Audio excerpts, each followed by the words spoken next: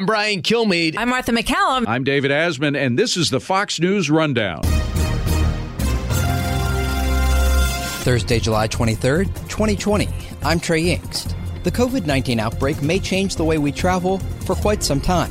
The challenge right now is really understanding and knowing what is safe and what's not safe. It's just kind of across the board, and so I think that's what's harder for people right now is really determining, where can they go? This is the Fox News Rundown. Global pandemic.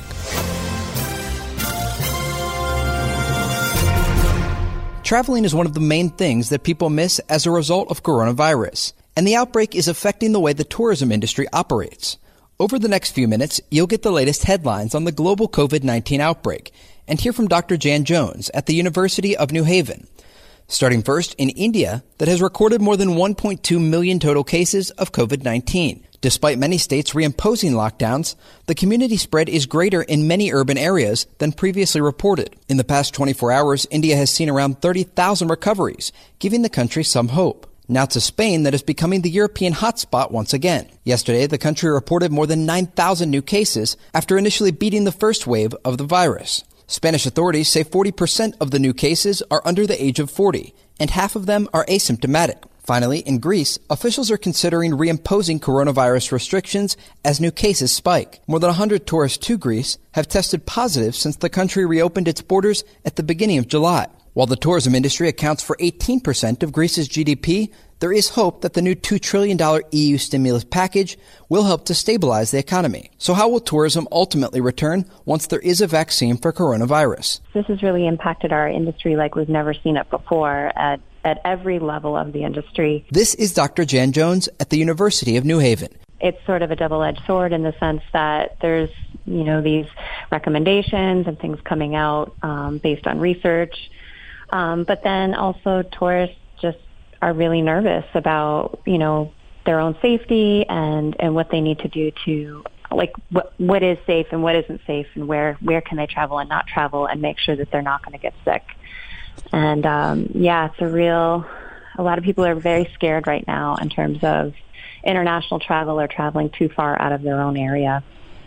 Absolutely. And I think one of the interesting parts about this pandemic and something that people have had to consider that they haven't previously considered, whether it's natural disasters or other virus outbreaks, whether it was SARS or Ebola, that people were thinking about, was this concept of getting stranded abroad or stranded in a place that was unfamiliar to them.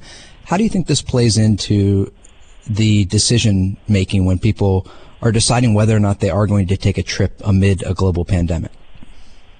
Yeah, absolutely. I think it absolutely impacts their decision. Well, something that's a little bit different between, some of the things that you just mentioned is that they were pretty regional. So you could just typically avoid that particular region, and there were still lots of other international destinations to go that were fairly safe. The challenge right now is really understanding and knowing what is safe and what's not safe. And it's just kind of across the board. And so I think that's what's harder for people right now is really determining, where can they go? And they're absolutely making decisions based on,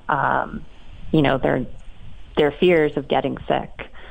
But it's a global problem. It's not just a regional problem. And that's how it's so different this time than it was in the past. Absolutely. How do you think that choice plays into travel and the ability for a tourist to say, hey, I've picked a location, and in the past, you could look at a number of different airlines to choose from. You could look at a number of different hotels, restaurants, all these sorts of things. And there is a concern, I think, that when this does pass, a lot of these traditional routes or these traditional options for people aren't going to be there because people have to decide what is going to make the most sense in terms of money making for companies, and then also what makes the most sense if people are actually going to use these resources that companies have. Sure, and actually I'm glad you asked that question. It's something I've been thinking a lot about lately is Americans in particular have been very accustomed to being able to travel wherever they want and whenever they want, with, very few restrictions on us to travel to different countries. And unlike some other countries, right, that have a lot of different restrictions in terms of visas and things like that. So this is a new era that we're in right now in determining. I think people are going to decide that some forms of transportation are more and less safe, whether that's true or not. And I think they're going to change their decisions of where they travel and how they travel until they do feel safe. So, yeah, for Americans in particular, this is going to be a big change for us because we're used to being able to, like you said, book a plane and go wherever we want. And some destinations are going to start to say, sorry, you can't come here right now. And we're already starting to see that. I know that you've done a lot of research related to sustainable tourism and management. I think when we have these conversations about sustainability and whether we're looking in the short term or the long term, the focus often shifts away from sustainability when there are companies and individuals looking to cut costs. Is this something you're concerned about as travel does pick up again, that people are going to be so focused on just getting out and getting to where they want to go that the conversation of sustainability will be pushed aside? Yeah, thank you for asking that question. So I'm hopeful in one way that this has given the industry a little bit of downtime to sort of think. I shouldn't say downtime. I don't think anyone's really taken a break through all of this, but some time to, sit back and think about how do we organize destinations that in a more sustainable way, and how do we work together a little bit better so that we are preserving the areas and the cultures where we're visiting. My concern is exactly what you just said, that as things start to open, we're going to be almost in a desperate situation, right? Like if I don't open right now, I'm not going to survive. And I do agree with you that there's a potential there to just go right back to where maybe even being worse than before, because you want to make up for all those missed travelers and consumers. So I'm hopeful that it looks like some industries, some places are actually really taking the time to kind of look into this. But I am not, I wouldn't be surprised if it takes the back burner once things do open up again. You've been listening to Dr. Jan Jones at the University of New Haven. We'll be right back.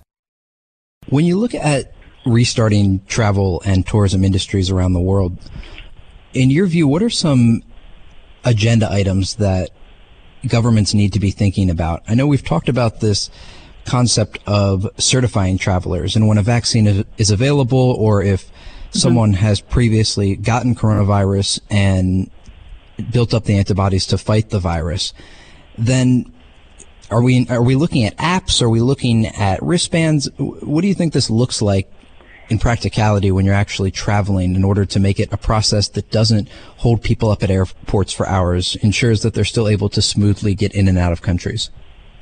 Yeah, I mean, that's an interesting question, because unfortunately none of our systems really all work together. So for every country, it may be a little bit different. Hopefully that's not the case. Hopefully we do look at this as a global issue and kind of prepare for that.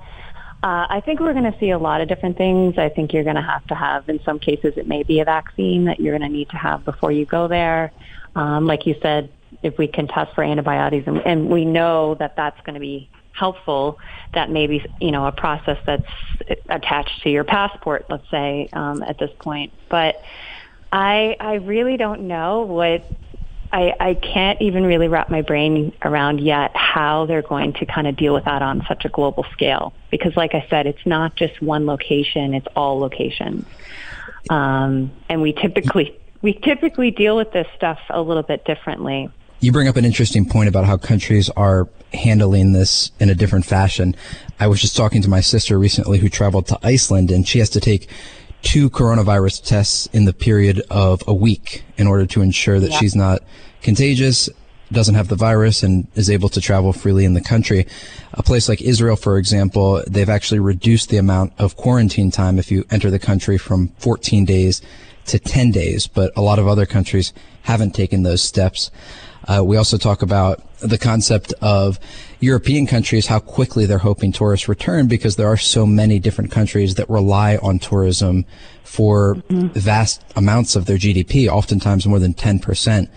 For countries in Europe where it's easy to travel across borders, and especially Europeans who have EU passports and they can cross country lines as many Americans cross state lines, where do you see the focus for global tourism returning? Is this something that you see is going to sort of start off in a place like Europe and then expand from there?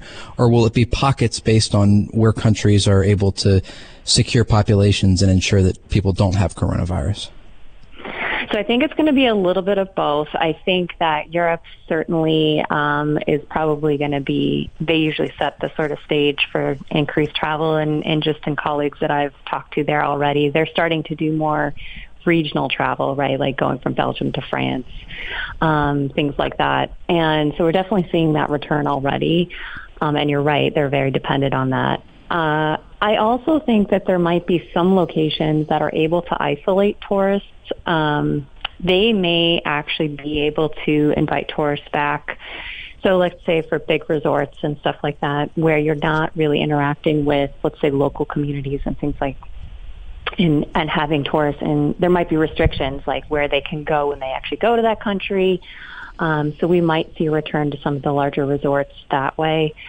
But it's hard to tell. I do think, unfortunately, the United States is going to be kind of the last right now in terms of what we're seeing to travel internationally. I think we're gonna it's gonna actually get worse before it's gonna get better right now.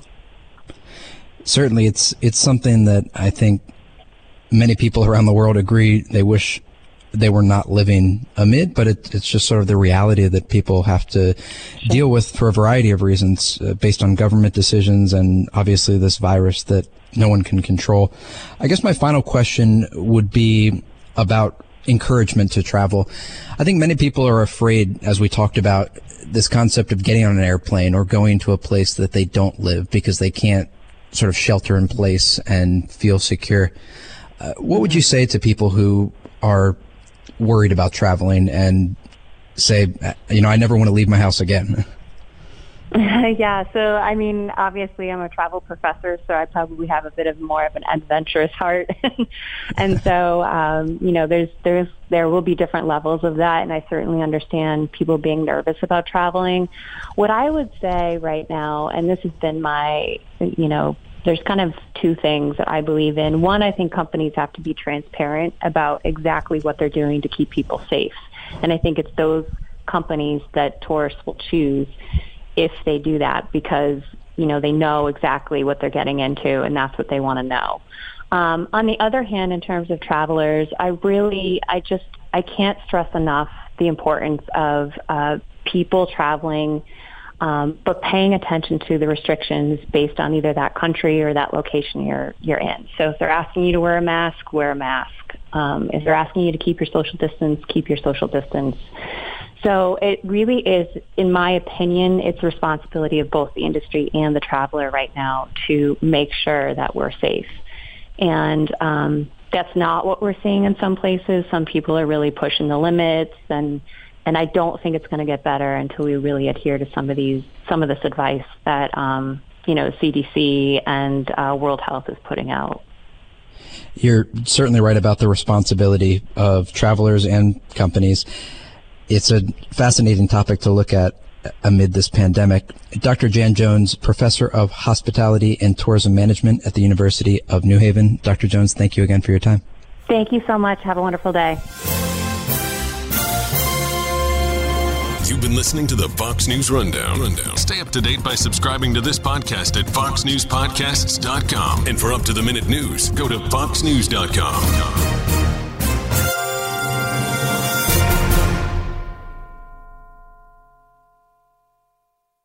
From the Fox News Podcasts Network.